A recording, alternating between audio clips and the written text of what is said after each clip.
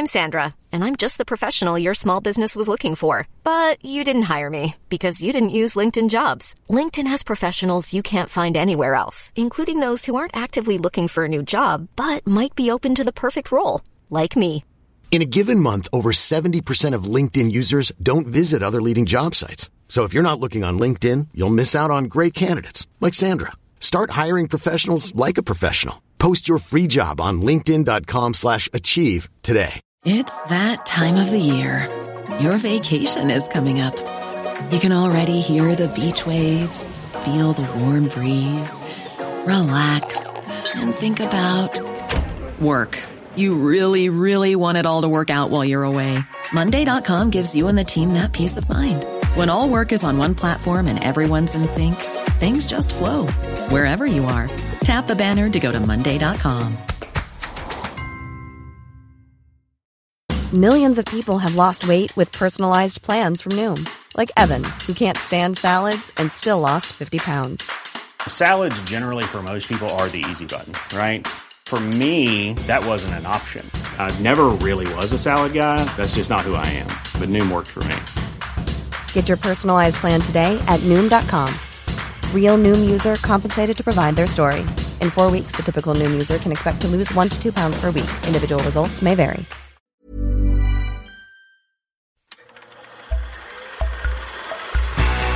Podcast like it. Just podcast like it. Podcast like it's 1999. Podcast like it. You want a podcast like it? Podcast like it's 1999. Podcast like it. Just podcast like it. Podcast like it's 1999. Podcast like it. You want a podcast like it? 1999. Hello and welcome to Podcast Like It's 1999, the podcast where we talk about television ratings in 1999 from inside a tube TV here in 2019. I am one of your hosts, Kenny Nybart. And I'm Phil Isco. And today we are breaking format a little bit. We're being joined by the great Joe Adalian of New York Magazine and Vulture, one of the great Twitter follows. If you want to, the platform. If you are on the Twitter platform and you are looking for someone to break down TV ratings, there is no one better than Joe. Or television in general. Joe, you've been retweeted so many times. It's I'm crazy. sick of you. But I've never spoken to you before, so it's so great to have you on this podcast. Thanks for joining us. It's great to be here, and I appreciate the offer. Yeah, it was one of those things where, Kenny and I were talking about different ways to come at 1999 and different episodes to kind of just branch out a little bit, but also just really kind of get into the meat and potatoes of how people ingested content back then. And, I thought to myself, who better than to have you on to talk about sort of where we were and where we are now and maybe where we are going in terms of watching television. I hope a lot of this conversation will be about Judging Amy, because in 1999. Was that that was your favorite? It was, of course. It wasn't at everyone's. I hear that the episodes are finally going to be taken off Netflix and going to CBS All Access. It's going to really help. Yeah. It's funny. As I was doing some research last night, I was looking at, and I got to say, Wikipedia does a pretty incredible job of just having so many different, obviously, articles and ways at things. But looking at the actual network schedule back in the 1998 to 1999 and then 1999 to 2000 seasons, there are so many shows that I do not know existed. Test me. Yeah, test them. Oh boy. Okay. We can do this. I'm going to test you on one that you might know, but I did not. Jesse? I know Jesse. Yes. Jesse's not Christina Applegate? Yeah. Jesse's not insignificant. It's not? It was a must-see TV show. I mean, it was, so the reason that I bring this up. Show. Yes. It was Christina Applegate. Yeah, it got. I remember that. It got the post Friends slot. It was wedged between Friends and Frasier. Yeah. So it got a 13.7 share. Yeah. She was a single mom. And it ran for a season.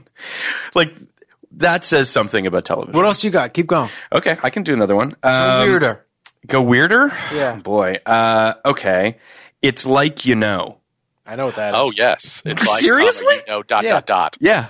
That was ABC. Jennifer Grey, right? Let me look. Oh, right. With It's the nose. ABC. And she played a version of herself. I know who wrote that. Do you? I'm pretty sure it was. I think it was Carol Leifer, right? Right, Joe? Was it Carol? No. No, It was a Seinfeld Peter writer. No, Meilman. it was definitely a woman. Peter Melman from Melman. Seinfeld. No, it was a Seinfeld writer. Okay, I was wrong. So, Jennifer okay. Grey played herself post nose job. The joke was that she can't get work anymore. Okay. Right, Joe? So I am having to go onto Wikipedia because I absolutely remember this show because we love, like, there were some shows around that time, like, that ABC tried that were just so weird with the titles. Like, I remember, I think it was Wednesday, 9:30, 8:30 Central. They actually named a show after a time slot. Oh, that's Incredible. They also did in the 90s, Two Guys, a Girl, and a Pizza Place. All these weren't 99, so I Reynolds. apologize. Are we allowed to mention shows that aren't from 1999? You can Yes, do whatever you you can want. talk about whatever you want, This is, Joe. I didn't realize how much this is my shit, too. I spent the entire 99 in front of the TV watching all the garbage shows, so yes. Do you remember a show called Maggie Winters? No. Maggie Winters was CBS. is. It was, I think, one of Leslie Moonves's attempts. Can we say his name? Attempts to sort Voldemort. of typify CBS. You can say canceled people's names. We just have to acknowledge they're canceled. Do you remember who the lead of this show was by any chance? Oh, give me a hint.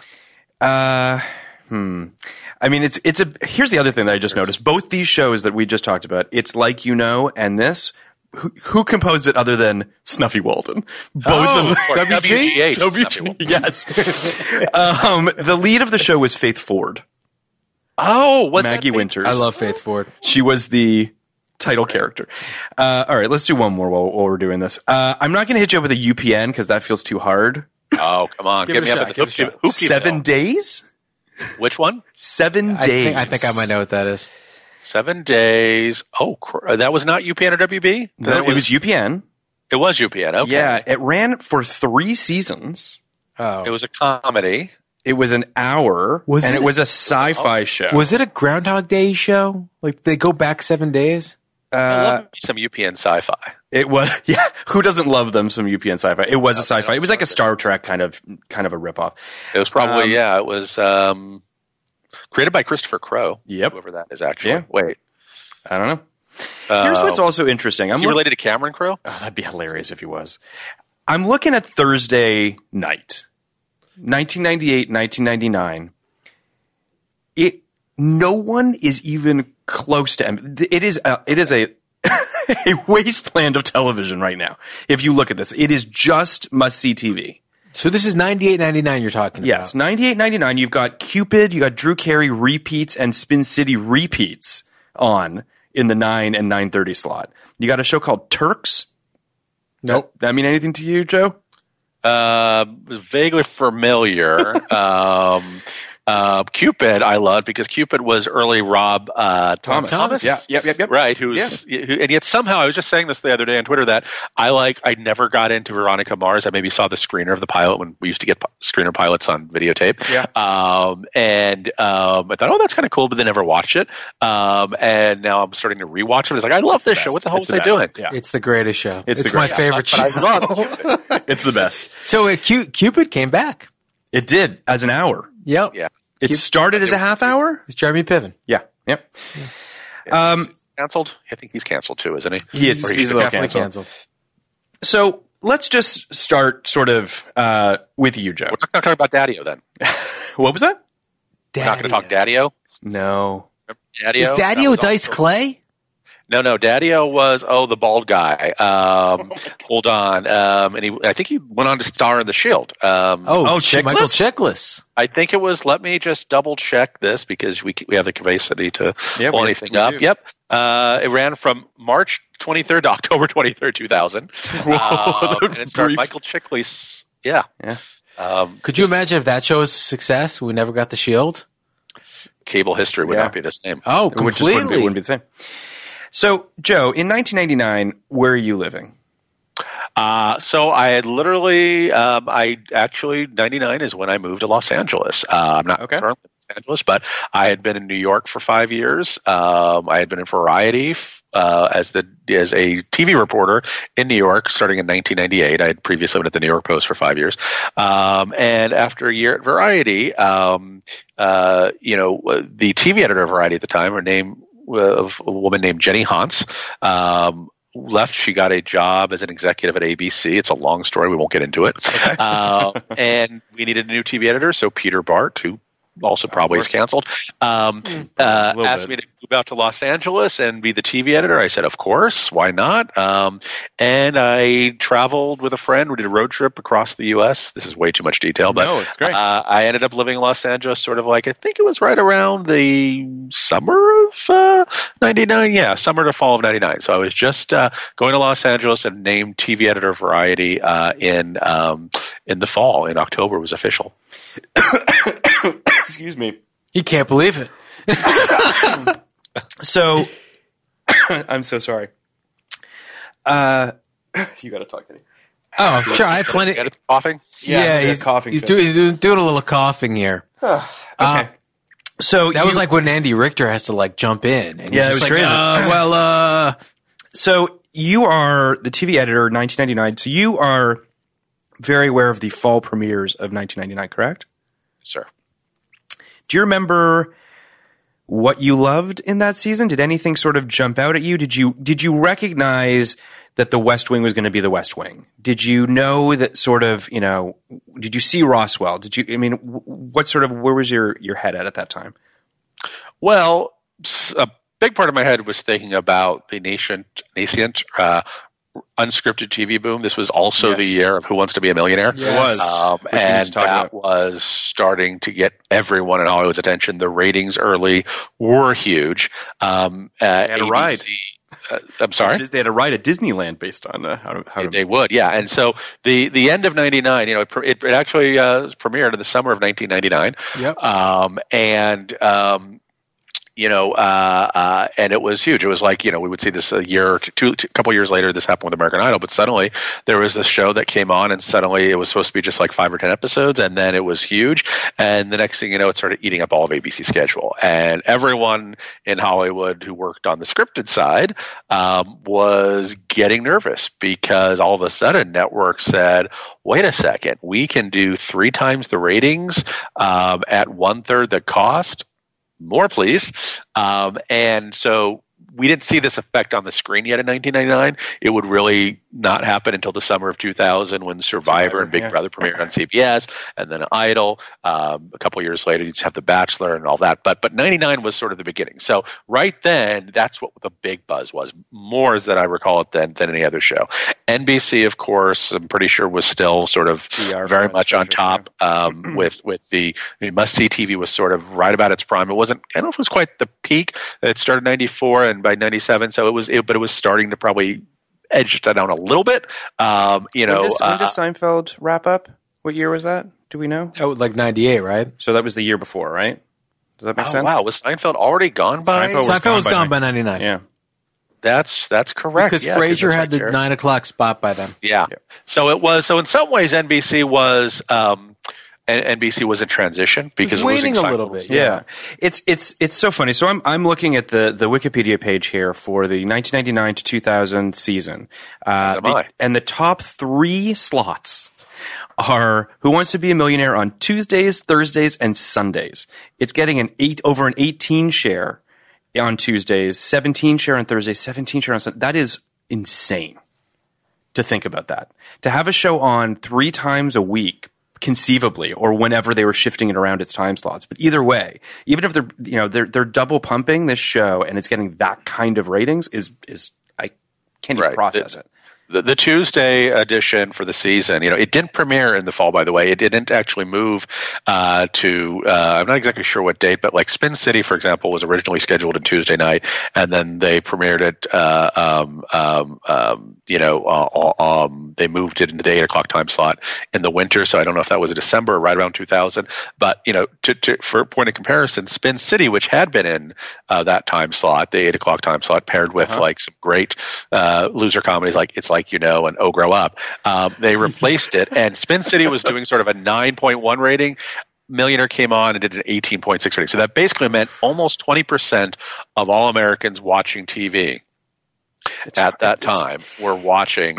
I mean, just to put that into context, that's sort of like, that's bigger than The Walking Dead by far. It's bigger than Game of Thrones, which I think went out with and they do like 11, 12 household ratings. Household ratings, by the way, are the best way. Pro tip: best way to look at TV ratings historically is always with a household rating, because sometimes you'll see people talk about millions of viewers, and that's important. But remember, there were a lot fewer people in America even 20 years ago than there are now. Right. So look at that rating, and 18.6 is just a huge, huge number. It's a crazy number. I mean, it's so Friends was a 14.0. Can you put that in context? Friends was a 14.0. ER was a 16.9. Yeah. Millionaire was bigger. So can you just, for our listeners, walk us through sort of the difference between your household and your rating share and what that means? Because some people might not know it. I mean, a rating share is essentially a percentage, correct, of the household? Well, a share. So of Nielsen families, yeah, right. Nielsen measures two key things, right? They measure, how many people of the people watching. Like, so for example, they're not 100 million people watching TV every single hour every day, right? It varies. So the rating is the percentage of people who are watching TV in any given hour. So Nielsen can say, all right, on September 15th, 1999, Thursday nights at 8 o'clock, the cumulative audience of people watching TV, tuned into network cable, whatever, is say 60 million people. If you've got a 20 rating or an 18.6 rating, you basically have 20% of that 60 million. Okay. The share is the percentage of all people who have TV sets, which is a much bigger audience, right? There are something like 150 million TV homes. So that's sort of the difference. So the share is important, but the real number, the historical thing that most people look at is the rating, because it's based upon the percentage of people watching TV at any given hour. The TV's in use, right? Is what they say, right? Exactly. Households using television, HUTs. So HUT levels vary. So I guess my question sort of is, if we look at the landscape today, and we say to ourselves, I would argue that there are more people watching television today than ever before. Oh, I completely agree with that. Joe, what do you think? Well, there are more people watching TV than ever before because there are more people than there are. Right. Are there more people engaged in? I mean, I don't know. I don't know that you can, in terms of watching current TV, in terms of the percentage of the Americans alive who have access to a TV set. I don't know that I would say that, because people now, remember, TV networks today are competing against themselves. They're right. People like me who spend a couple hours watching Veronica Mars now. I'm not watching What's the Universe. Now, am I watching some form of video? Yeah. I mean, I think in general the amount of time spent watching TV is crept up. Absolutely. That's true. I would also, just so we're all on the same page here, I think that I'm defining television as it can be a computer screen as well. Of course. Like, I'm not saying it needs to be a television set, because and it doesn't have to be a current TV show. And it doesn't need to be a current TV show. Does it have to be a TV show? That too. Because there is, well, I mean, this is a completely different conversation, but is a video on YouTube television? It's a form of video. People are absorbing more content. They're watching more TV. They're watching more video than ever before. Absolutely. Are they watching more of the traditional TV networks, cable, or Netflix? Maybe not. But it's because people remember there weren't as many options back then too. So in terms of traditional TV, you couldn't just go on your phone and play. You couldn't play as many great games. There were video games, but not. Right now TV has competition from things like Fortnite that they didn't have 20 years ago. Miss Pac-Man, which is what I grew up on, was not quite the competition as immersive games where people can literally spend 8-10 hours involved, or getting down YouTube rabbit holes of videos. So as long as we recognize that, I mean, yes, we are in general a society that's a slave to screens more than ever before. In terms of the Hollywood content that's being produced, are people watching more of that than ever? I don't know about that. I might take issue with that. Well, it's like, so there was an article that I was looking at yesterday about the premieres of HBO series, and they created a list of the most successful ones and what their sort of ratings were. The number one is The Sopranos season 3. 22.6 million people watched the premiere of the season 3 premiere of The Sopranos. That would have been in 2001, right? That's in 2001. Then you got season 4 of The Sopranos, which is the next one down, at 13.4, which is a pretty steep drop when you think about that. Still astronomical for huge. HBO at the time. Unquestionably. Right. But I guess if you, for comparison's sake, you've got Game of Thrones season 7's getting 10 million. But the way people are watching it is drastically different. Well, and by the way HBO relays those numbers differently. Now, when remember that number that you hear about 21 million. Yeah. That's almost certainly, I can almost guarantee you, that is simply the number of people who turned on their TV set to watch the HBO network Sunday at, I think it was 9 o'clock, maybe 10 o'clock. Period. That's it. One time everyone came to their screen. The numbers that HBO puts out for all these other shows, now the Game of Thrones, actually can get about 10, 11 million viewers. You're right. But remember, there are maybe 20 or 30 million more people in America now, so that you have to add inflation, which is not insignificant. Maybe even 40 or 50 million more than say 30 years ago. So, but also the numbers when you'll see HBO will say, "Oh, Game of Thrones has 25 million viewers. It's the biggest show we've ever had." Well, yes, because HBO now has the ability to stream stuff, VOD. They can put stuff on DVRs, which were not even being measured by Nielsen in 2001, really, in a significant way. So that's a cumulative number. If and I think Nielsen did actually measure some usage of VCRs, but it wasn't quite the same. So anyway.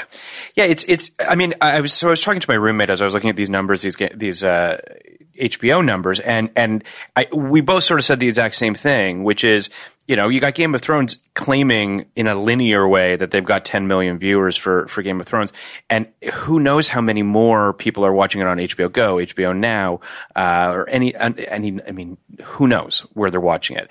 And that's sort of the giant X factor that we live in today. That is the sort of the. We don't know what Netflix numbers are. We don't know what Hulu's numbers are because they're not telling us what they are.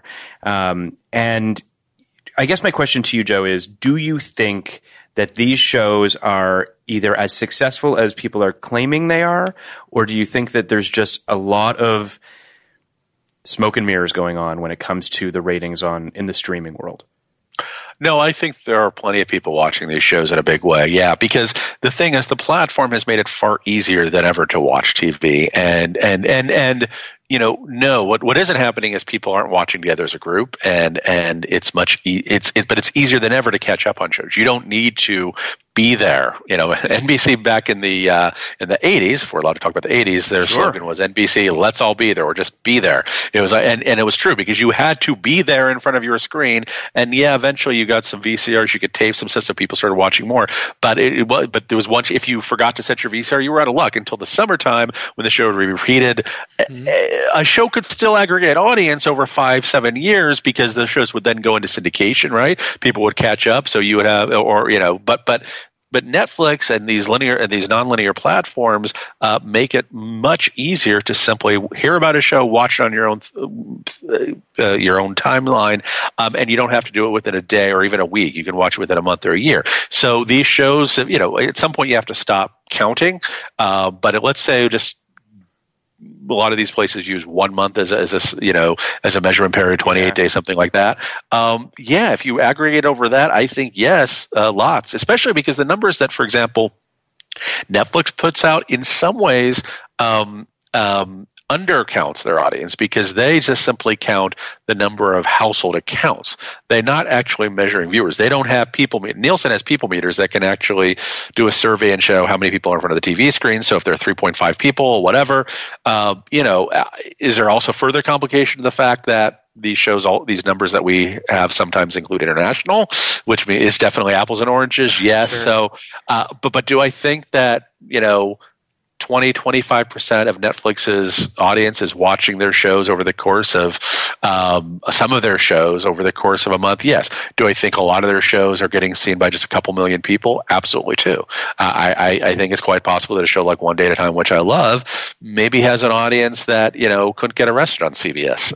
And that's even when you count the people who watch over the course of a month. So.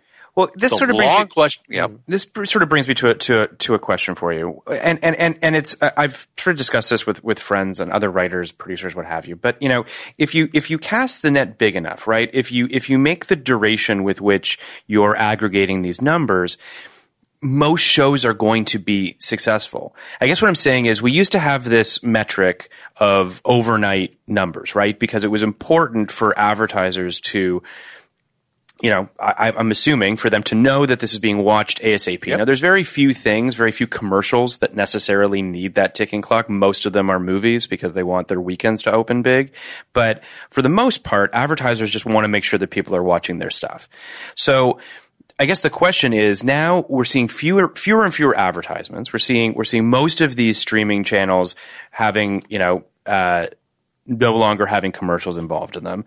So I guess the question is, does it even really matter how big the timeline is for a show? I guess is sort of my question. You said that the metric's sort of a month, right? But why isn't it 6 months? Why isn't it a year? Why are we even using a month as the metric? Well, I've asked that. I did a story where I was lucky enough to actually go and talk to all the people at Netflix and see how they make their sausage. And I asked that question too, because I said, hey, part of your whole beauty of your platform is that, supposedly you don't need people to watch right away. Ted Sarandos, who runs Netflix, has said before, it's hey, your show's valuable if you watch it 3 years from now because, hey, it's getting value. And I think there's some degree of that, but they're moving away from that. But they also say, and again, this could be BS, that they can predict a show's ultimate audience by how many people watch within a month. And that's a little depressing. It sort of says that they don't believe in the power of slow-growing viral marketing. They don't believe that they don't believe a show like Breaking Bad, which grew its audience in part because of a distribution on Netflix, can get bigger, or Schitt's Creek, which can get bigger, or countless shows in TV history, Seinfeld, that just took time to catch on. So I think there's absolutely a question of just what is, an agent once told me that we have now the best, most detailed audience analytics that we've ever had. Because remember, Nielsen is a survey. It's an opinion poll, essentially, right? And it's accepted and it's scientific, but we don't know 100% for sure. Russia could be tampering for all we know. They're not. But, the streaming people, they know exactly. And they won't tell us. They won't tell us, or they don't want to. Maybe they will. So although even then I don't know exactly how, because I still am not sure that they have the ability to know. In fact, I don't see how they would. They don't know how many people are actually in front of the TV when people watch shows on a TV set. So my long sort of guess is, I don't know. In theory, yes, you would think these streaming platforms would want to just sort of accept that shows are investments that can pay off over time. But increasingly, they seem to be slipping into the same bad habits of old school broadcasters in wanting the quick audience hit, and wanting the big rush, and wanting the big numbers, and wanting things that are going to get people to sign up. I fear for those who work in TV, like some of you guys do, because I feel like we are going to have a bubble at some point. And I feel there's, you can talk to people like John Landgraf at FX that, at some point, once Netflix is successful and some of these other big conglomerates are successful putting other people out of business and reducing the networks, it could just be like, Walmart and local Main Street businesses, Amazon and bookstores. There are fewer suppliers, and suddenly Netflix won't need 700 shows. They'll be able to get people to subscribe to having 50 shows, which will be great, but unless you make TV. This is in 1999, so what do I know? Joe, I can't think of anybody off the top of my head who is more affected by the lack of reporting of viewership than you. Because you and people in your profession, but particularly you, because I don't like not really having any concept of how many people are watching a show, because I like to have a basic idea that if I'm watching Seinfeld, or if I'm watching ER, The West Wing, etc., that you're watching it, or you probably are watching it, or you could be watching it. And I know people are probably watching Game of Thrones, but how do you, as a television editor, make the decision about what Amazon and Netflix shows to cover? That's the end of the question. Sure. Well, just a small course correction on the off chance that any of my bosses are listening to this podcast. I do have to say that despite my fancy title of West Coast editor, I don't actually make the real decisions as to what gets covered. We have a TV editor who actually does that. I've sort of been bumped up to sort of like analyst role. So I do definitely try to care about ratings, but he has to sort of figure out what to cover, and that is a very tough job. And he has to judge based upon how many people read stories that we post on the site, what our audience is versus the larger audience. We sometimes care about shows that we know not a lot of people are watching, but a lot of Vulture readers absolutely do love. So we're sort of a niche product in that way. But in terms of the larger question of the death of ratings, I've thought about this, and I do love ratings. I'm someone who back in the 90s, in 1999, the way that I got my ratings was the first chance was when I'd get up in the morning, and at 7 a.m. I would dial into a number in Burbank. There would be a ratings hotline, and there would be this voice, and I would get so excited. It was like Pavlovian, like saying, "Today's overnight ratings for Wednesday, September 18th," and they would say where all the network ratings were sharing, especially with the NBC shows, like especially when ER was on a tear, or Friends, and he'd be like 13.8, 45 share. It'd be amazing. You couldn't believe it. And also we'd get them faxed to us later in the day. So I love ratings, and I love that knowledge. I love, diving into ratings, figuring out trends. It's great. I'm okay. That's good to hear. I'm okay. Yes, I'm okay. Transitioning from that as a TV fan, even if I think it does raise lots of questions for people who have to cover TV and how to evaluate success and how much more BS we have to accept as legit and in spin, et cetera. But I think that in theory, a world where decisions aren't based on gross audience is actually not a bad thing. HBO, which has been one of the best providers of television over the last 20 years, has operated mostly, until maybe recently, but even still so, they're a network that cares about how many people subscribe, not how many people watch at once. And yes, they've gotten addicted to shows like The Sopranos and Game of Thrones. And yes, their bosses now at AT&T want more of those big shows, and they're aiming for those big swings. But they also continue to support shows like, for example, Girls or Veep, which were never, ever, even after years of hype, huge rating successes that still got minuscule numbers, even when you counted people who watched over the course of a month. The cumulative audience still could be 6-7 million viewers, all right? Because they made a decision on sort of what the general programming mix was. If there are other ways that matter, how many people subscribe, how many people keep coming into the service, as opposed to everyone having to get a show that everyone loves, I think that's for the best. Now, are these streaming services going to stick to that? Are they going to go and try to find shows like Amazon's doing with Lord of the Rings that gets big audience? Yeah, that's a possibility. But I'm okay if maybe they can find a way to just not make every show about a mass audience, but finding the right mix of shows that appeal to viewers that keep people invested in an ecosystem. At least that's the theory. As TV watchers and creators, I think Phil and I agree with that strongly. Yeah. Having homes for the Girls and the Veeps and the Marvelous Mrs. Maisels and a show I loved on Amazon Forever and shows on Hulu, and it's really a wonderful situation. When you talk about the kind of the Lord of the Rings on Amazon, about 18 months ago, there was a pretty big shift in streaming away from these smaller kind of mid-sized shows where where as a creator, if you have an idea that's a little quirky, 10 years ago, there was nowhere to take it. There's usually one network to take it to, right? Mm-hmm. Now you can take anything to Amazon, Netflix, Hulu, and about 18 months ago, there were like 4 or 5 other places. Now, half of them have gone out of business, and a bunch of them have just kind of budgeted up where they don't really exist anymore, looking for those kind of shows, and that's pretty depressing. But I should do a story on this. You did a story on this?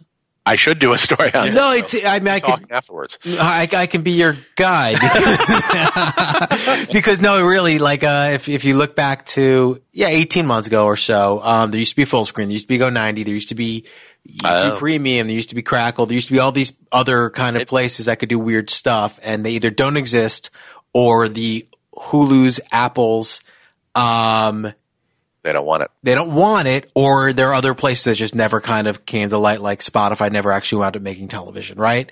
So I just want to rewind a little bit here. And you talked to, Joe, you talked a fair amount about HBO, and I found this article from back then talking about, it was a Variety article HBO wins big summer 1999 ratings derby. Over the top 150 rated paid TV shows this summer, HBO obliterated the competition by nabbing 45 of the spots. HBO's premiere of Lethal Weapon 4 was the highest rated paid TV program for the summer with a 13.8, 25.2, and 4.1 million homes. Its June 5th boxing doubleheader finished second with 12.1 and a 21.2. Chris Rock's Bigger and Blacker, an original stand-up special, got a 12 and a 24 share. Wow. I mean, then they kidding? It's crazy. Then they also said the summer's ratings indicate how important original series have become for HBO. Episodes of the half-hour comedy Sex and the City scored as high as an 8.6 rating and a 13.4 share in HBO homes, according to Nielsen's media research. 9 episodes of Sex and the City scored a 7.2 rating or higher. The show's performing slightly better than it did a year ago. You've got Oz getting a 8.6 and a 13.2 share. I mean, now remember, this is our HBO home. So when you were talking about how big those numbers seem, that's only because cable back then would often report just in their universe, and HBO at that point was maybe in 1/3 of the TV homes. Right. So take those numbers, knock off 2/3, and that's how you compare it to network. So it's still relatively small, right, compared to what NBC and CBS. Well, in parentheses of all of these things, it says 2.6 million households. It's making it clear to you that it's a share of that percentage or of that amount of households. So admittedly, HBO is not in as many households and that's kind of my point, which is this is the beginning. This is the sort of the nascent stages of HBO where they're starting to realize, you know, Sex and the City has real potential. The Sopranos, which topped out at a 7.8 and 11.8 share, again, in 2.3 million households, they were seeing the real potential in their original programming. But then they're also seeing just huge numbers for their movies. And it's the thing that people don't talk about. You know, their movie stuff and Showtime as well. Showtime here, you know, they had Godzilla, which ranked number 46 with a 7.8 and a 14.8. Again, Showtime only in 1.3 million households. So again, much smaller, you know, pool, but it's so clear that they could see what was coming. Like someone was like, this is the future. And once Sex and the City and The Sopranos were able to hit the zeitgeist and hit that vein of people talking about their stuff, that was when the sky was the limit. So what was happening then, and we by the way, we would see this repeat itself 15 years later when Netflix came online in a different way. They copied that HBO model. Showtime would eventually copy it too, in some ways in more dramatic ways. First of all, movies absolutely have always been a huge, huge part of the HBO offering at every part in its 40, 50-year history. It still today is the case that their Saturday movie, if it's the right title, can blow away any of their original series except maybe for Game of Thrones. People subscribe to HBO for movies. They always have. But HBO started realizing home video was starting to become a big thing then, right? In the 90s, all of a sudden Blockbusters, remember them? They were everywhere. Sure. People were renting movies. And HBO was all of a sudden realizing, oh, we were known as the place where you went to finally see movies if you didn't get them in theaters. Well, and obviously in the 80s I still think we had video cassette players. Yeah, we had video movies, but it was a lot more DVDs were coming on. It was becoming even more. They realized also that there wasn't as much growth in just movies. So even though they knew that movies were going to be a bread and butter, they knew that in order to get the business bigger, in order to get into more homes, they needed to offer something else. So they started, they'd been experimenting with originals for years, First and 10 and since the Dream On, some other. But exactly. Yeah. So it wasn't new, but they started realizing, okay, we can do more. But under Chris Albrecht, someone who isn't canceled but probably should have been, canceled and uncanceled.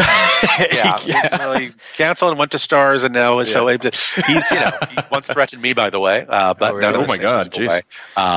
It's complicated. I think he did jail time, and he lost his job. So you say this. I don't think he did jail time. I wrote on Entourage for a while, and I was there. At that was all happening, yeah. And I was in the same room with him a bunch of times, and so basically the point is I'm pretty well acquainted with the story. I don't think he went to jail, but it was a pretty dark moment for him. It was, but he did lose his job, so at least he did lose his job. That's true. I think it's also to sort of just to jump in here because it's a thing that people really don't talk about. HBO stands for Home Box Office. AMC stands for American Movies Channel. Well, that's. But like classics. it's American Classics. Sorry, yes. But like people don't talk about stands that. for Showtime. But you understand. I'm speaking to the fact that There's a movie channel. Right. TFC. Like it's these channels were movie channels. The goal was to try to get people to pull them away from Blockbuster and to have them stay home. They existed before Blockbuster, but right. Yes, they ultimately it was definitely sort of like, hey, this is your window. This is your chance to see that stuff in an unedited, uncut way. And original series were a natural evolution. So the people at HBO were very smart to sort of say, let's do this. And you know what? Followed by Basic Cable, which did the same thing with FX. And USA, by the way, and then let's give credit to USA. They were huge back then. They were huge, and they moved into originals too because, look, a lot of these TV channels, the cable channels too, were mostly about second windows. Everything in cable was mostly you either specialty, news, and sports, where you could do original news and sports programming. For entertainment, you were basically the leftover. You were the syndicated arm. You were all the, classic TV reruns on TBS and Nick at Night and then TV Land, or kids programming, which was definitely a genre that was original. But there wasn't a lot of original programming until networks like USA sort of like said, oh, we can do sort of this lower budget stuff, blue sky programming, and we'll do Son of a Beach, and we'll do this, and we'll do that. FX. Yeah, and so there was this move, and you would see this pattern repeat over the next 25 years of networks start off with one thing, which is library content. It's the easiest thing to do, and then once you have the library content, you build an audience on the back of someone else's success. HBO's original success was built on the back of Hollywood studios. Netflix's early success was built on the back of TV studios. They moved and they evolved, and that became sort of the great disruption. That was the first great disruption, was cable getting into original programming. And 1999 was when this was starting to just between the rise of unscripted programming, which was a major disruption and probably bad for people like yourself who were writers. But then you also had the other disruption of cable, because that was just a golden age. All of a sudden, instead of 3 or 4 or 5 buyers, you suddenly had a lot more buyers. Well, it's interesting. So I found this other article, because you mentioned USA, and I think that's really a salient point. USA kept its crown as number 1 in prime time in 1999. It held on to that for most of the 90s. It was up 4%. Which they pretty much have to this day, right? Yeah. Outside of like the ESPNs, right? I think they're the number 1 in original programming on cable, right? I believe so. Years TNT's gotten closer, but yeah.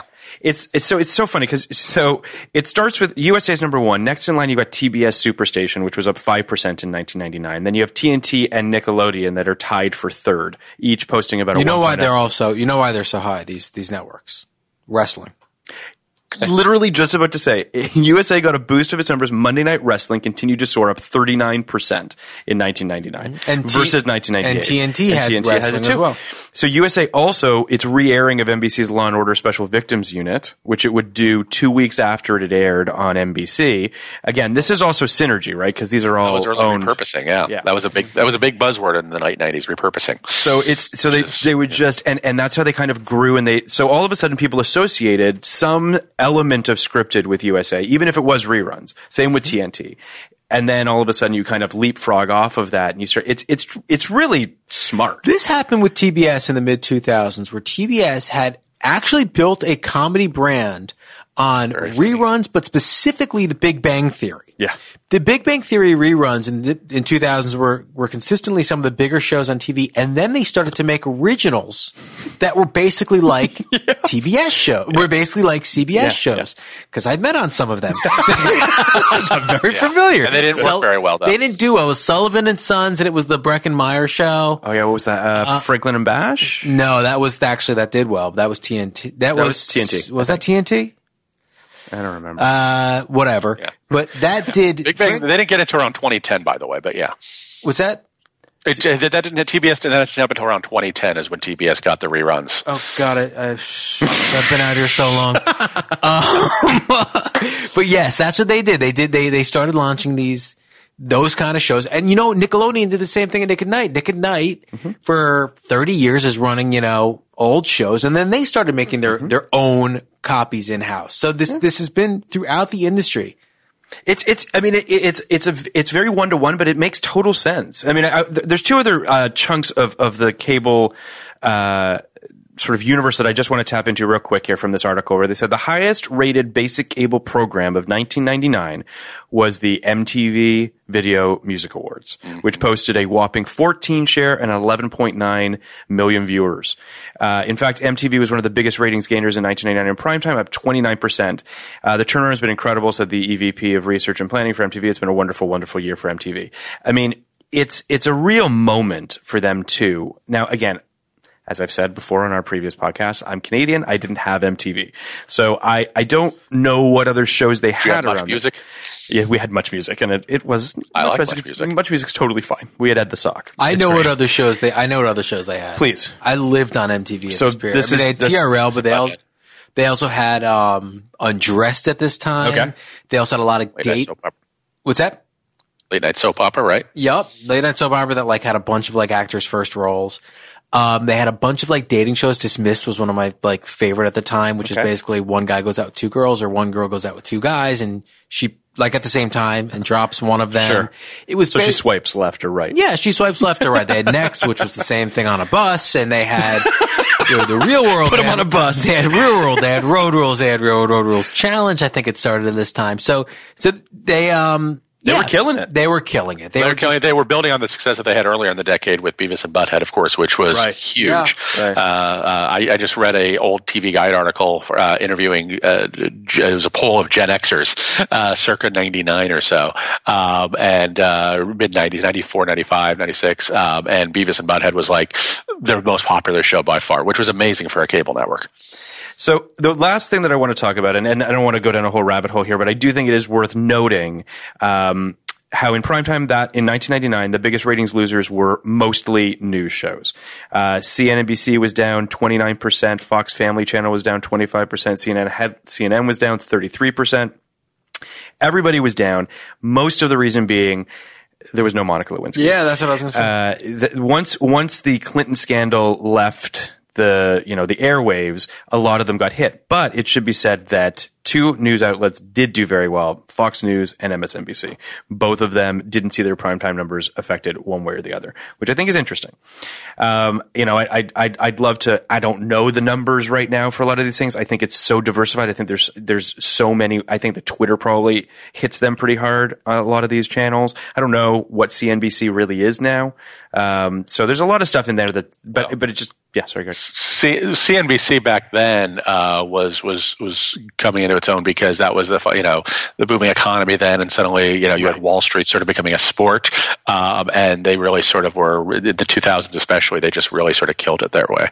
MSNBC was very much still was pretty young compared to CNN, but remember MSNBC back then did not have any sort of partisan affiliation with it. It was just sort of like it was meant to be this high tech sort of the MS. Speaking of things of what Microsoft for Microsoft. Did you exactly. know that, Phil? I don't think I did know that. Yeah. Yeah. Well, it's one of those lost things like AMC. It was a weird thing. It was I hated the what's the word? The acronym, because the N had a dual meaning.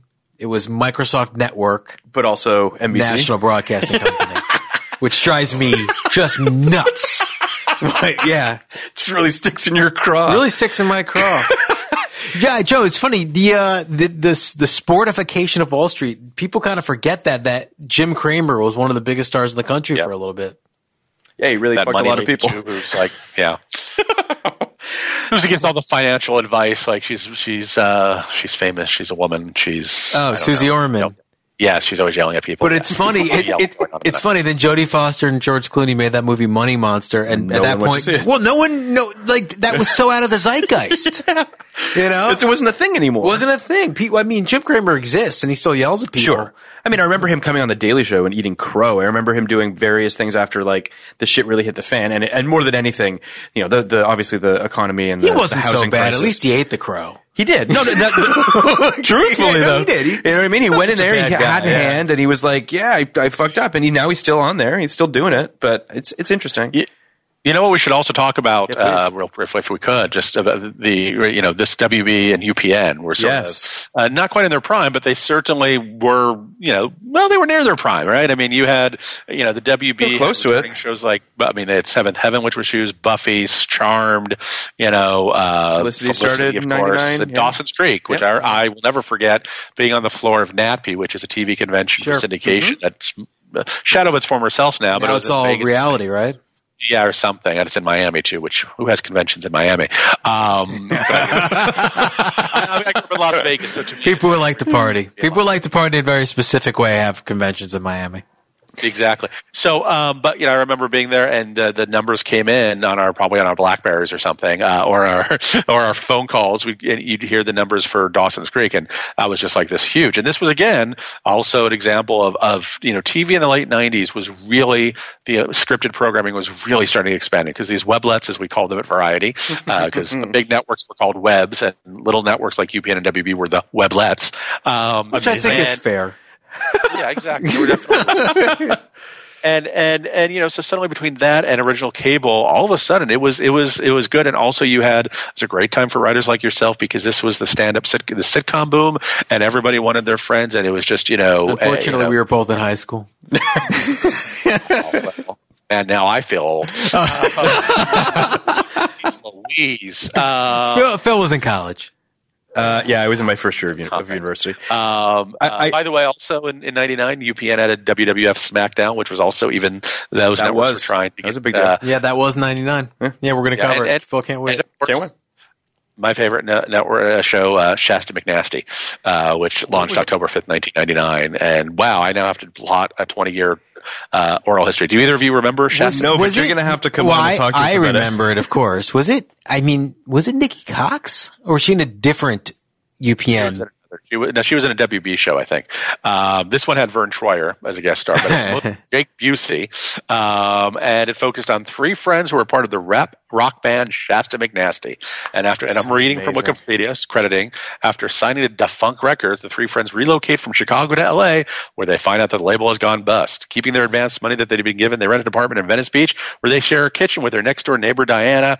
Hilarity and hijinks. We're definitely going to cover this, and you're going to come on and be our guest for this.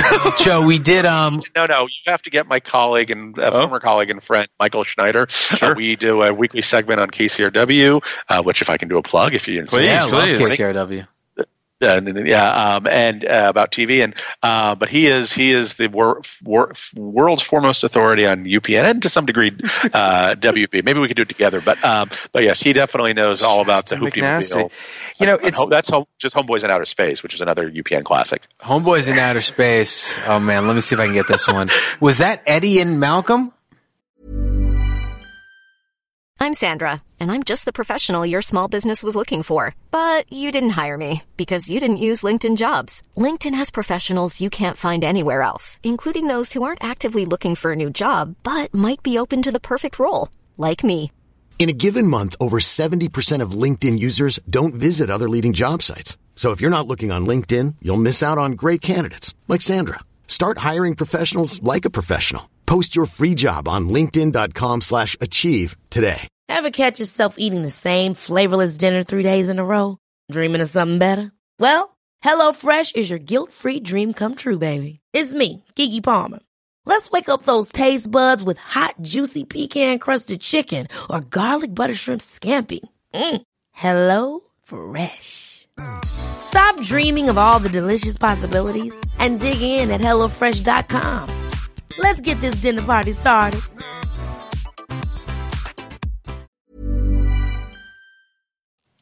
No, Eddie and Malcolm was Eddie and Malcolm. That's just Malcolm and Eddie. Malcolm and Eddie. So who are the guys at Homeboys in Outer Space? That wasn't on in '99. Although Love Boat: The Next Wave ended this season, as did The Secret Diary of Desmond Pfeiffer. That's the most problematic show in television history. Which one? The Secret Diary of Desmond Pfeiffer. Do you know what it's about, Phil? No. Abraham Lincoln's slave. Stop it. Shy McBride. Look, I don't know. Is it the most problematic? Remember, we did have Hogan's Heroes.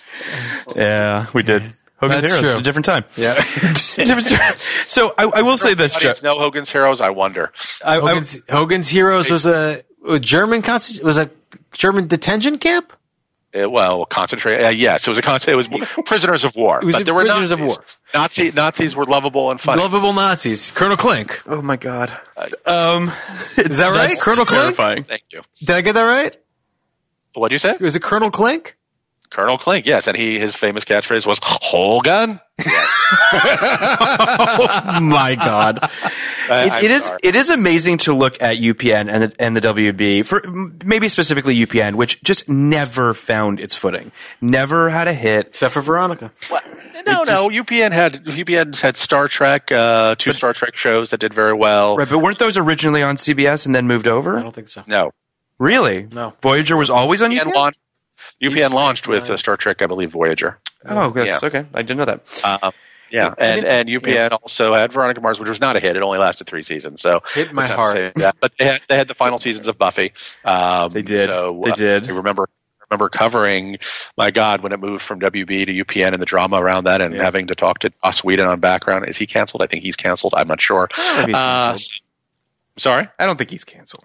He's canceled. He's on. He had a brief. HBO's making a TV show with him. I think he's fine. Cancellations aren't what they used to be. Just for what it's worth. Yeah. I think Outer Space starred Flex and Daryl Bell. I don't know who Flex was. Homeboys in Outer Space? All right, I'm working on this. Kenny's going to chew on that one for a second. But I do think that, the WB, I was a little surprised when the merger happened, like when the CW happened. Shocked. I was shocked because it felt like the WB was working. Like it had a brand. Its shows were still working. And when you look at it in 99, still you've got Buffy, you've got Charmed, Dawson's Creek, Felicity. These shows are all working. You've got Popular, which I didn't run all that long. You've got Roswell, which didn't run, but again, like they were still working.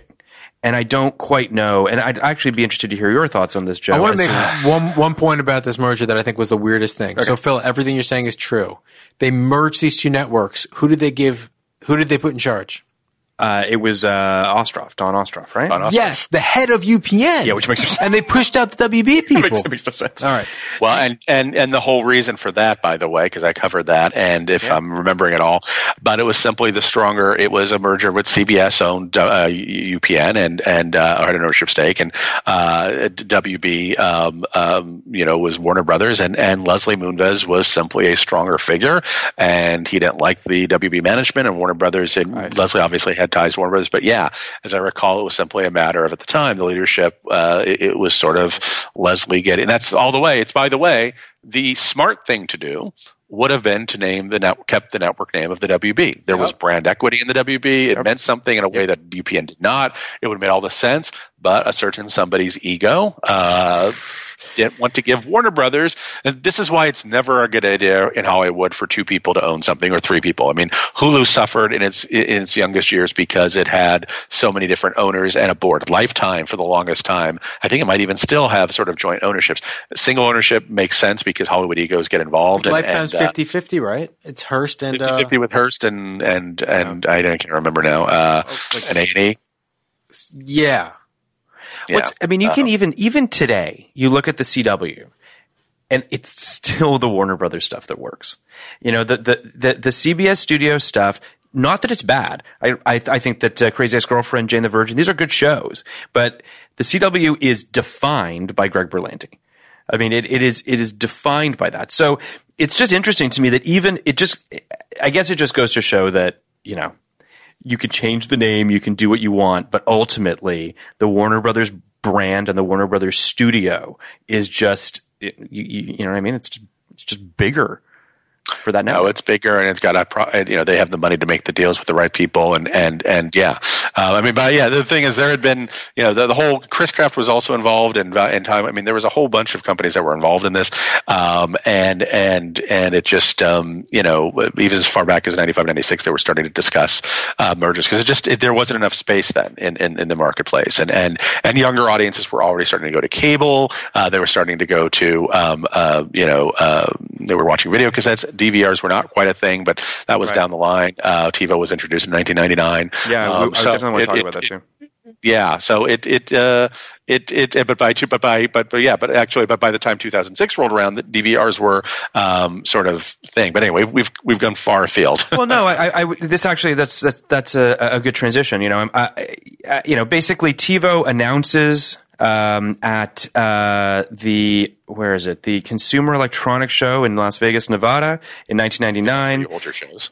The Consumer Digital Video Recorders, DVRs, Replay TV, and TiVo were launched in 1999. Microsoft had demonstrated a unit with DVR capability, but this would not be available until the end of 1999 for full DVR features in the Dish Network's Dish Play receivers. So there was this article that I found in iMedia from August 14th, 2005 that said, like many disruptive technologies, the impact of digital video recorders was overestimated in the short term and perhaps underestimated in the longer term. DVR adoption had been relatively slow considering the technology had been around since the late 1990s. But all indications suggest DVR technology will be a mainstream product/service by 2010. I remember, and this is just, take this for what it's worth, the first time I remember seeing a TiVo was actually on an episode of Sex and the City. I remember when Miranda had a TiVo, and it was in an episode of Sex and the City, and I was like, what's that? I had a first generation TiVo. I bought one when I moved here. My family had it in right out of the gate? Before I graduated high school, so by 2000. Okay. So I have a TiVo story. Please. But I have a question for you guys. How many people actually listen to that? How widely listen to it? Not that many people. You're good. Joe. 2-3 dozen. It's more than 2-3 dozen. I want to make sure that like every studio executive in town isn't listening to this. That you don't have to worry about that. The only people who listen to this show are highly influential. Well, do you want to tell your TiVo story? It's embarrassing, but I'm going to say it anyway because I can't believe I actually wrote these words. But as we were talking, I actually Googled because I had a vague recollection. How did I cover TiVo? I remember being Dale. But I used to love, in my position as TV editor for Variety, I'll just say it. If I could get new technology first, damn it, and have use a loaner copy. I reviewed the first iPod for Apple, the first iPhone, and it turns out in October of 2000, I reviewed TiVo in a story headlined "The Box That Rocks." Subhead. Oh, this is great. And the subhead is breaking up with your VCR is hard. TiVo makes it easy. I did not write those great headlines. That's for someone else. But my lead on my story, oh God, I don't even. I reserve the right to just. Okay, I'm just going to say it. There's a little black box in my bedroom that gives me sex whenever I want it. Oh, wow. Sex and the City, that is. Oh, God. Oh, wow. That's amazing. Should we edit this out? I don't know. No. It's too late. We're doubling it. You can't scrub it off the internet. So that is great. That's great. It's great. Well, yeah, I mean, what I did say, my next sentence, which is better, is my new best friend, in case you haven't been keeping tabs on the digital revolution, is called TiVo. It's a relatively new little device that lets couch spuds effortlessly record anything on television, from Everything Loves Raymond to the Iron Chef with just a push of a button. No tapes, no timers, no clock blinking 12 o'clock in perpetuity. Let's see. I apparently love this thing. Because it was great. It was one of those things where I remember being a teenager recording episodes of ER on video cassette. I remember how you were always, I don't know about you, but as a TV fan of a show that you really wanted to watch and you had plans, you were scared that it was not going to record.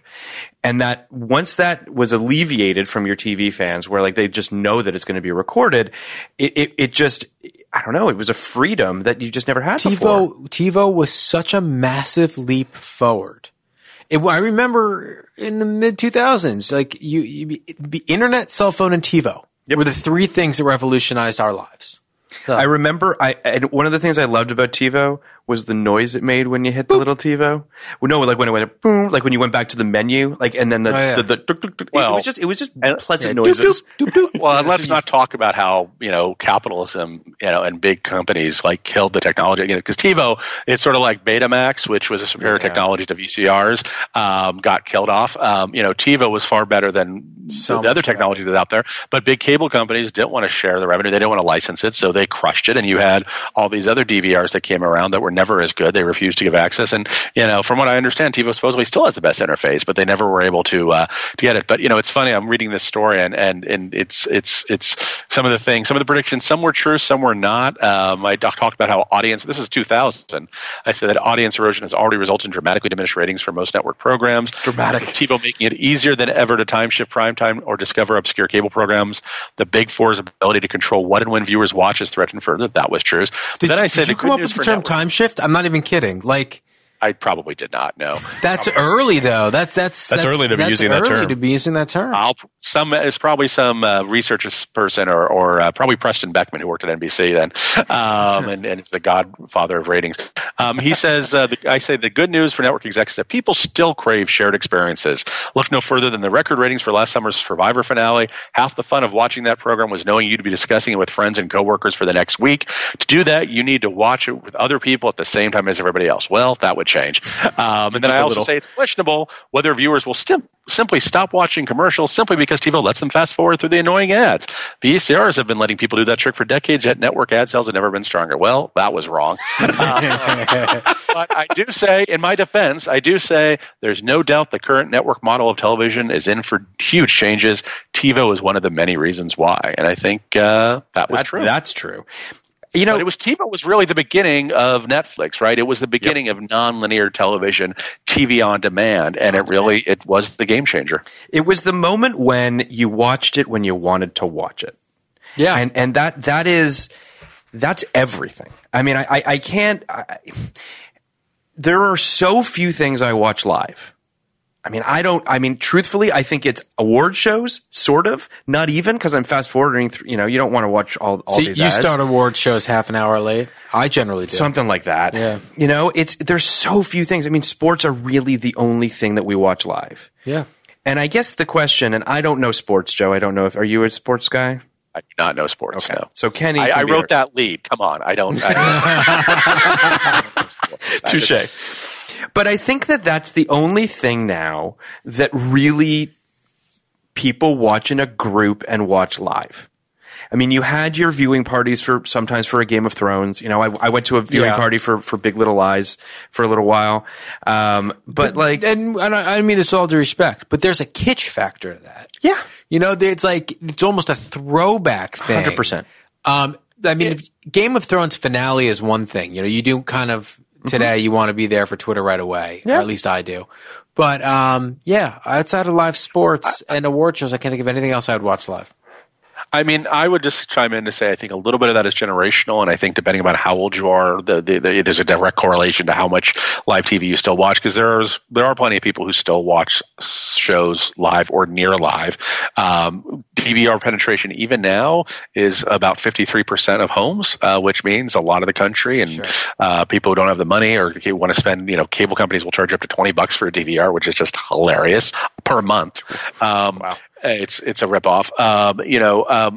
So older people do, and I still watch. I don't watch very much. I'm watching Love Island live, which is just shame on me. And this people love it. And this podcast. Do people right love now. it? How's it going? It's doing well. All two of us. Well. No, it's not doing well. It's not? It's doing about 2.5 million viewers, which for CBS is just like, but it's reaching a younger demo. It's doing okay with women 18-34, so apparently that's what I am now. I think in the echo chamber of my Twitter feed, I see a lot of people talking about Love Island. Not mine. All right. Yeah. I don't know what that says. Let's compare Twitter feeds. Let's make no mistake. It's junk food, but it's well done junk food and less predictable than other reality. But anyway, so there are still people who watch some live stuff or near live. The same day, I think there are still shared experiences that people have. But you're right. Even if it's live, it's not really live. It's live, within 20 minutes because people do want to fast forward commercials. Well, there's two things I wanted to bring up to you real quick, Joe. The first was, and it does connect to what you were just saying, because I remember, on my days on Sleepy Hollow when I was a lot more invested in the ratings of something, there are a whole bunch of different sort of lanes of your ratings, right? You have your live overnights, then you have your live plus 3, which is live plus 3 days. Then you have your live plus 7s, and then there was something called live plus 3 or 7C. Have you heard of this? So those are C3 and C7. Right, the people that don't fast forward through their commercials? That's apparently there are people who watch commercials. Yes, it's an actual beast. And it's actually the ratings that actually, for all we report in the media on L3 and L7, it's actually it's the commercial ratings that Nielsen has, and they do actually. Yes, people do watch ads. My mom, so I mean, she tapes a lot of stuff, but she also will watch stuff and watch ads. It happens. Is it that she does? Does your mom not know she can fast forward through them? She knows she can fast forward. She knows she can record, but sometimes she likes to watch. I mean, she's savvy. She does her Netflix. She does everything else. She does her HBO Go with my cable login. But yeah, some shows you just want to sort of you want to watch it then, or you want to scroll Twitter while you're watching the commercial or something. Yeah, it's a thing. But yes, it's much reduced from what it was 10, 20, 30 or 25 years ago, or 20 years ago, I guess. So yeah, commercials still get through. You might stop on a commercial midway through, and yeah. The other thing that I wanted to talk about, kind of as we sort of bring ourselves up to our present state in terms of your Netflixes, your Hulus, what have you. So the last seismic shift that happened was the binge, right? It was when Netflix came into play and the binge model happened, where people started watching things in bulk. And at first, I think it was a big deal. It was a big deal for a lot of reasons, but it was also, people really loved it. And my question to you now is, I don't know that the binge is a good thing. I'm wondering if Netflix has to ask themselves, when they drop Stranger Things and it's in the zeitgeist for a week if they're lucky, and then it evaporates until people, are excited for it to come back a year or so later, a year and a half sometimes with Stranger Things. But is the binge model actually hurting Netflix? It evaporates so quickly out of the zeitgeist. I have to argue whether or not it's actually a good thing for them. I've thought about that too, and it's not just Netflix. Hulu, about half of their shows Amazon are binge models. Amazon, almost all of them now. Hulu, but it doesn't always. Handmaid's Tale is a weekly release, and I would argue that it doesn't really benefit that much. Pose has a great show, and it gets a little bit of extra buzz, but it gets most of its buzz when it premieres, and then it sort of disappears. Cable, for the longest time, cable people would tell you that they would look at ratings and audience measurements. What they would call the SMILE model, which is you start at one level, the show goes down every week, and then as you get closer to the finale, it goes up, and then it peaks again at the finale. So that's why series finales, season premieres are usually the two highest, often the highest rated episodes, because in fact some people are probably DVRing and they're watching, they're catching up. So the audience, it really does not always, because everyone can't be there every week and they have to make their own models. But I do think that I think that Netflix ought to consider experimenting. I think they could get more for their money. They could have more original programming and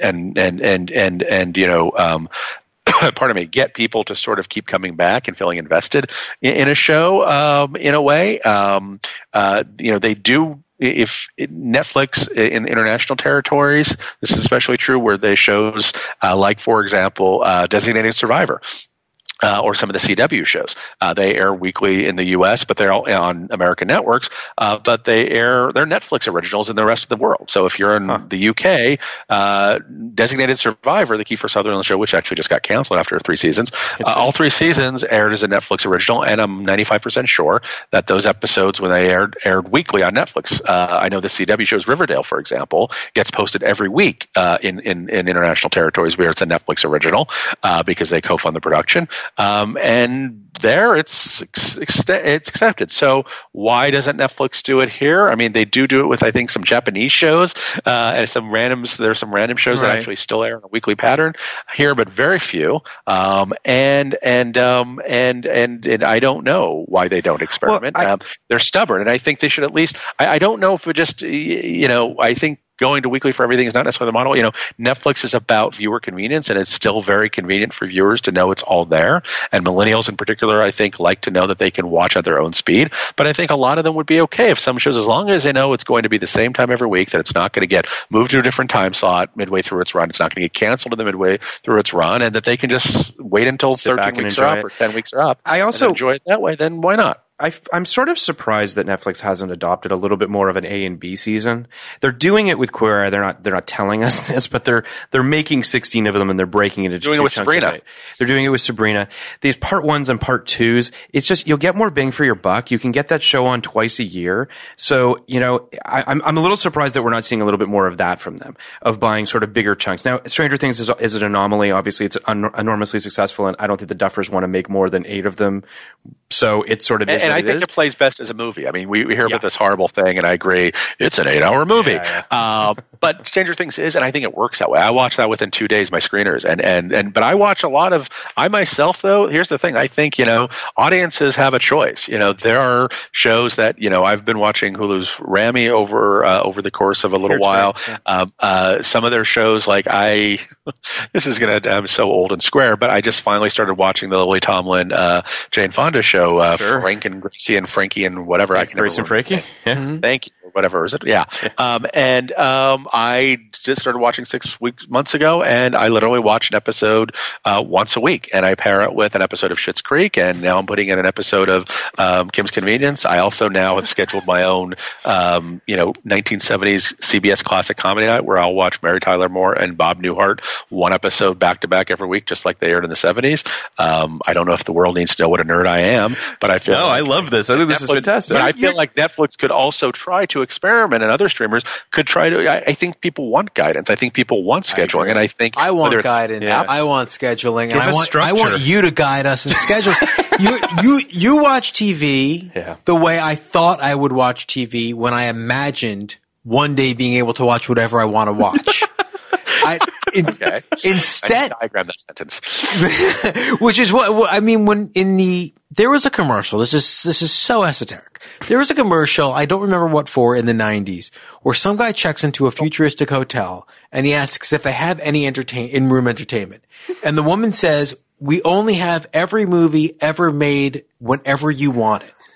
And the joke was like, how ridiculous, right? We have that now. Yeah. And so we have every movie ever made. It's complicated. You have to sometimes pay a lot and search for it, but yes. But essentially, I mean, every movie we want to watch for this podcast, Phil and I, we have to, I don't know if you know, the conceit of the podcast is we're going to watch and watching it all. We're going to watch and podcast and discuss every movie released in 1999. Wow. We can find every movie. One way or another. So, sometimes not legally. Sometimes we have to buy them on DVD, but for the most part, we haven't been, or download them, but we haven't had to miss one yet. You better not torrent anything. No, we would never. I we would never do that. that. I actually don't, but I care about the profession. But oh God. Oh wow! But Jesus, what's it like on that high horse over there? Pretty nice. I could see for miles. I can see for miles. But my only point is, now we live in that reality where we can watch whatever we want, whenever we want, and all I do is get really overwhelmed, don't watch nearly enough, and whenever I have half an hour, I just watch Defunctland on YouTube. What's happening? Have you seen Defunctland? Do you know what I'm talking about? Oh, it's so. The only thing I watch on YouTube are things that were made in the 80s and 90s. To me, that's what YouTube is. It's a time machine. I guess there's new stuff, but I don't know. I write out a new show, and it's it's so upsetting that the Variety's West Coast editor doesn't even know. But Defunctland's the best. Defunctland is like a very lo-fi. This is not like a YouTube production. This is some guy who does like 15-minute videos on defunct theme park rides. Oh my God, that's amazing. Defunctland. I thought it was like bring into noise, bring in Defunctland. No. Defunctland. So he'll do like a 15-minute thing on like the old Pirates of the Caribbean ride. And I would like this. Oh, and it's good. It's good. Defunctland, Lindsay Ellis's pod, or Lindsay Ellis's things. And there's one other thing I subscribe to on YouTube I really like. It's called Company Man, about like how companies fell apart. Well, so this is when I said, do those things count? That's what I'm talking about. I am watching shitty YouTube videos instead of watching I don't know, Lodge Well, that's 49 or whatever I'm supposed to be watching. Maybe. This is where something like Quibi can turn in, because there are definitely people who think that mobile experience, and not that YouTube always has to be watched on mobile, but some of the short form experience that a lot of people are buying, sort of like, broadcast network quality programming. Well, maybe there's going to be an upgrade to that experience too. And even though there's a part of me that thinks that Quibi makes absolutely no sense in the world, so anyone would pay for that. People didn't used to pay for radio, and now lots of people pay for Sirius XM, and or podcast, which again, I don't listen to podcasts, but I think, I hope no one ever pays for a podcast. Sorry, Ernie, but our producer, amazing. But tell Luminary. Is there a chance? Except for our podcast. Yeah, like I said, we hate Luminary because they stole our podcast. So whatever. So You here, would sell for 99 cents an episode. let's do. there you go. Oh, it's perfect. So let's here. If we live in a world in 15 years where There's still a world. if there's still, well, I know I made the joke in the last podcast. If there is a world in 15 years, which very possibly there won't be, where the dominant form is where Quibi is the new Netflix, how does that happen? What? Well, then Quibi doesn't want to be the next Netflix. They want it to be their own thing. But that's what I mean. Like if you track TV from broadcast to cable to premium to streaming, and the next thing is Quibi, what has happened in the preceding 15 years to get us there?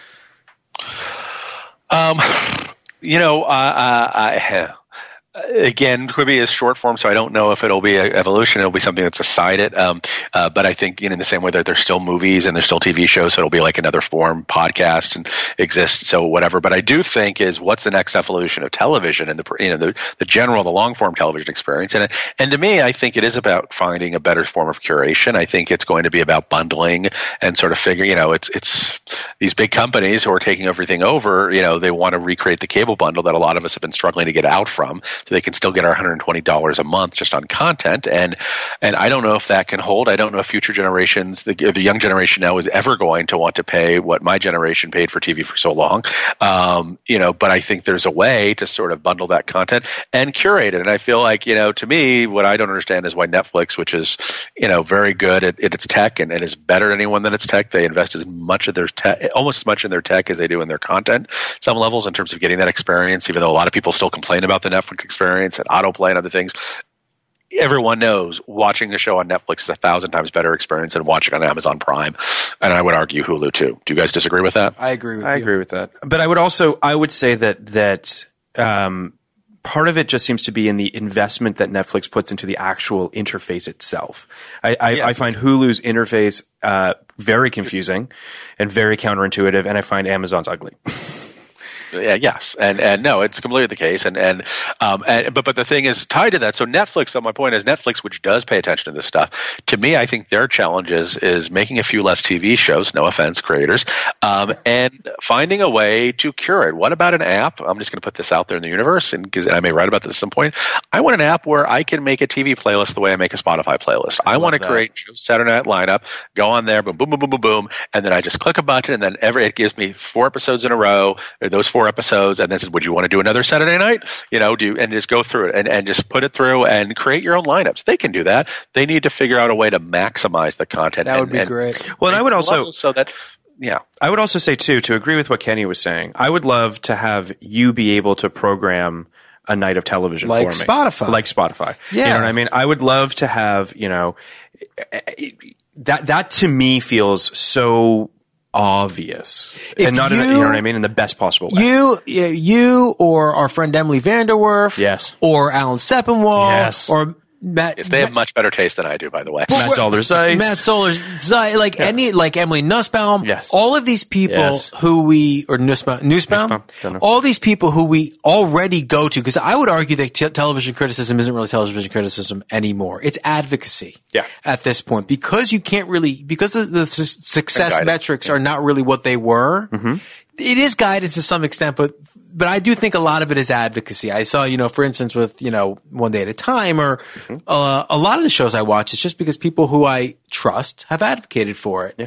I would love Emily's Absolutely. week of television. Absolutely. I mean, Emily's List. Emily's List. If you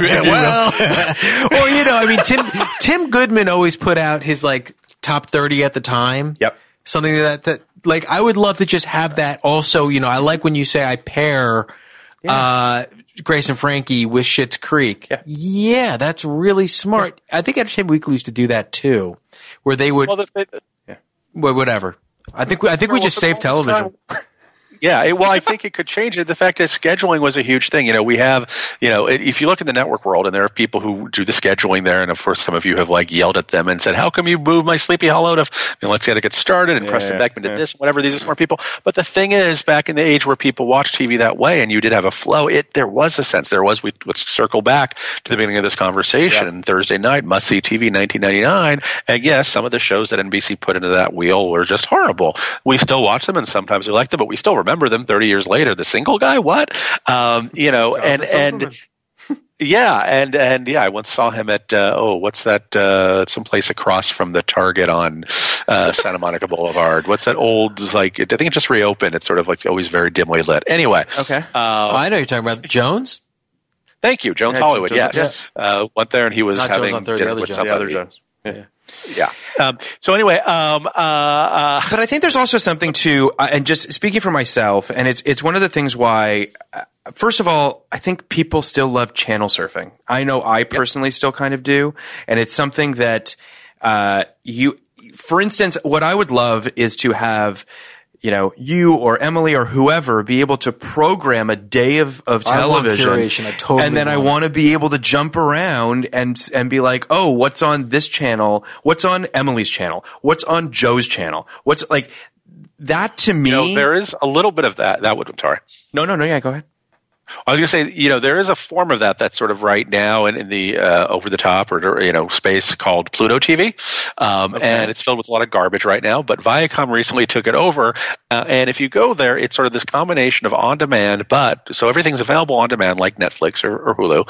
But you go through, and there's an old fashioned like TV program guide, like the TV Guide channel, or your cable guide, and you go through, and there's one channel that's nothing but Teenage Ninja Turtle episodes. There's one channel that's nothing but old sitcoms. There's nothing, whatever. Yeah. And so it's a little different, but there are sort of thematic. I feel like you could have Netflix channels, right? And where you sort of combine the best, where if you really decide, I hate that show, take it out of the rotation, fine. Just like you take a song out of a playlist. Mm-hmm. And I think it would be a great way to expose people to stuff. Imagine if, for example, Netflix were to be able to launch a season of BoJack Horseman at the same time with Tuca and Birdie. So when you went into like alternative animation channel and one episode of BoJack led right into this amazing show from one of the writers, Tuca and Birdie, and it was exposed. And people the same way NBC used to expose people to new shows by putting them behind Friends or Seinfeld or Frasier. But I do want to say one quick thing, because you mentioned something that I think is a salient point to what we're all talking about, which is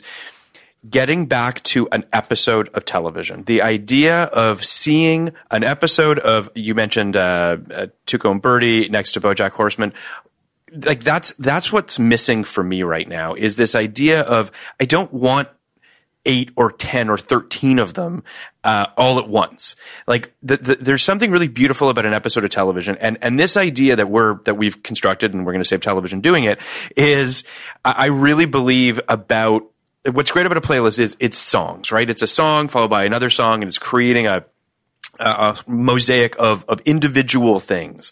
One of the things that Netflix isn't doing, my list or telling me you liked this show, so you'll like this show, is too much to ingest all at once.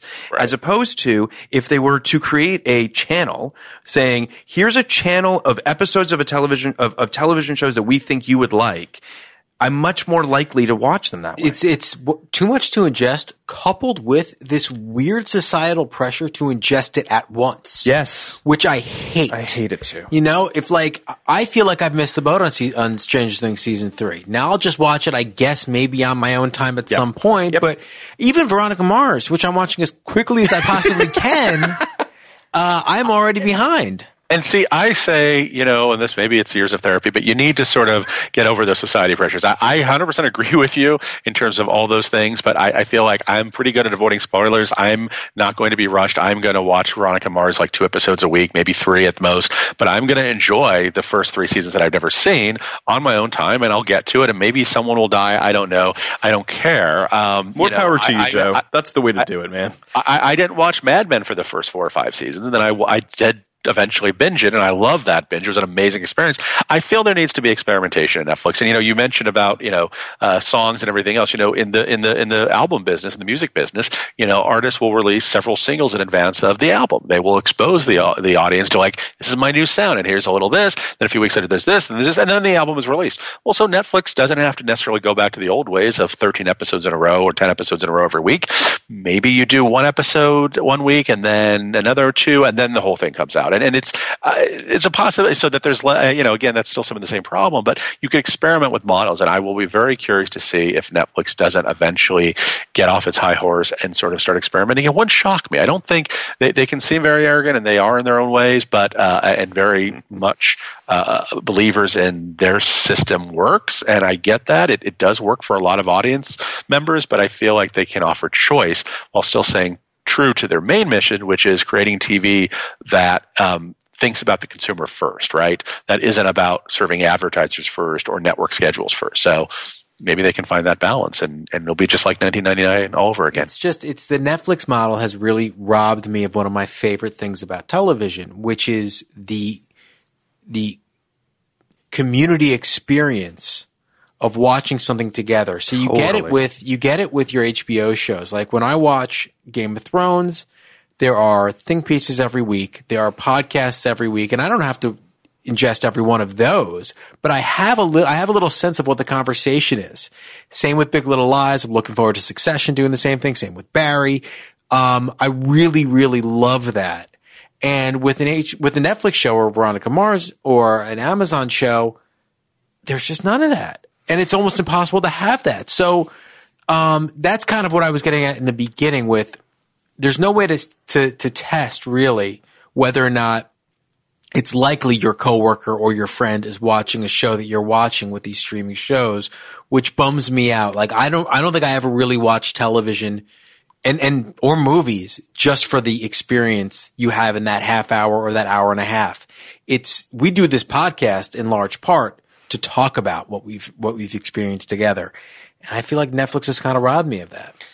Yeah, I couldn't agree more. And it feels like, truly it feels like a good place to wrap it up, because it does feel like we've come full circle in terms of the fact that, back in 99, you had, it was a fulcrum point. It was a moment when we were seeing things changing, things were coming into play, and we're obviously seeing those things bear fruit now. And the thing that I miss most is, to bring it back to the beginning of this conversation, looking at that schedule, looking at those network schedules and seeing when they were on, and knowing that there was a consistency to it.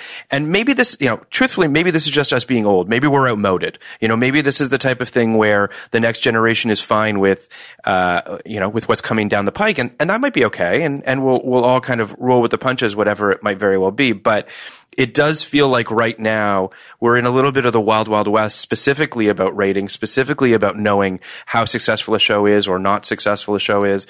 We're seeing a million reboots. Nostalgia's at an ultimate high. We're seeing, all of these reboots of all of these things because it feels like they just don't really know what we want. And they're trying to give us everything, and it's exciting, and it can be really rewarding, and also really trying. So next week we are doing the Buena Vista Social Club with Gideon Yago, who came on previously for Jesus' Son. You might know him from his days at MTV. He also was a writer on Quantico and The Newsroom, as well as directing music documentaries of his own. So he was a really great guest. He was really insightful. I'm not sure. I had never seen this film before. Kenny had never seen it either. Gideon had seen it. And I just remember it being a big deal, and a lot of people really loved this movie in 99. It has like over 80% on Rotten Tomatoes, for what that's worth. Next week, Gideon Yago, Buena Vista Social Club. But Joe, thank you so much for coming on. Thank you. This was a lot of fun. This is awesome. We'd really love to have you back. We'll find either a movie or a TV show that you loved back then or something like that, because we'd love to Judging Amy, right? Judging Amy, yeah. Or Shasta McNasty. Or that. I would also love to talk about, maybe we could pick 2 episodes on either end of the spectrum, one that was incredibly successful and one that wasn't, and be able to sort of, talk about kind of the spectrum of television a little bit that way. The other thing I would throw out there is we are going to do a Who Wants to Make a Millionaire Oh, yeah, episode. we're definitely going to do a Who Wants to Make a Millionaire. And I don't know if that's something in your wheelhouse. It certainly was in my wheelhouse at the time.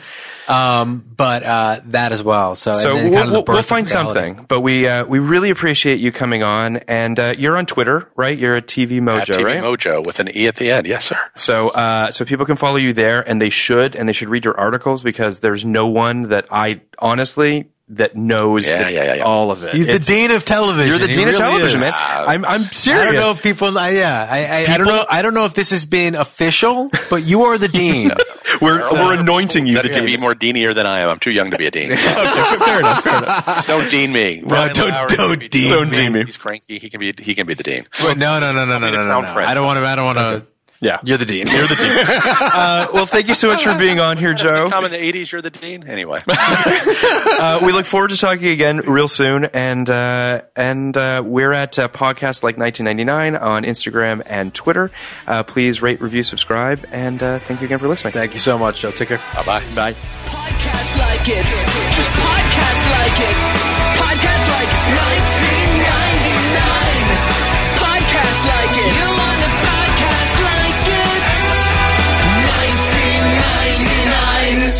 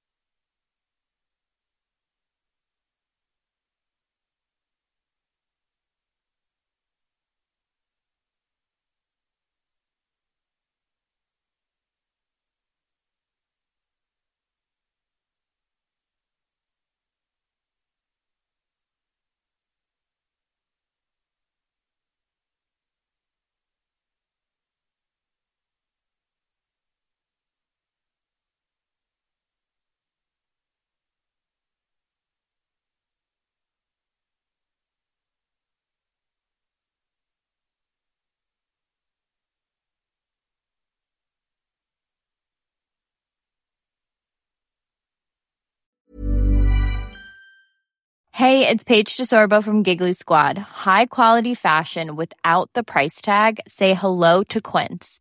I'm snagging high-end essentials like cozy cashmere sweaters, sleek leather jackets, fine jewelry, and so much more. With Quince being 50 to 80% less than similar brands.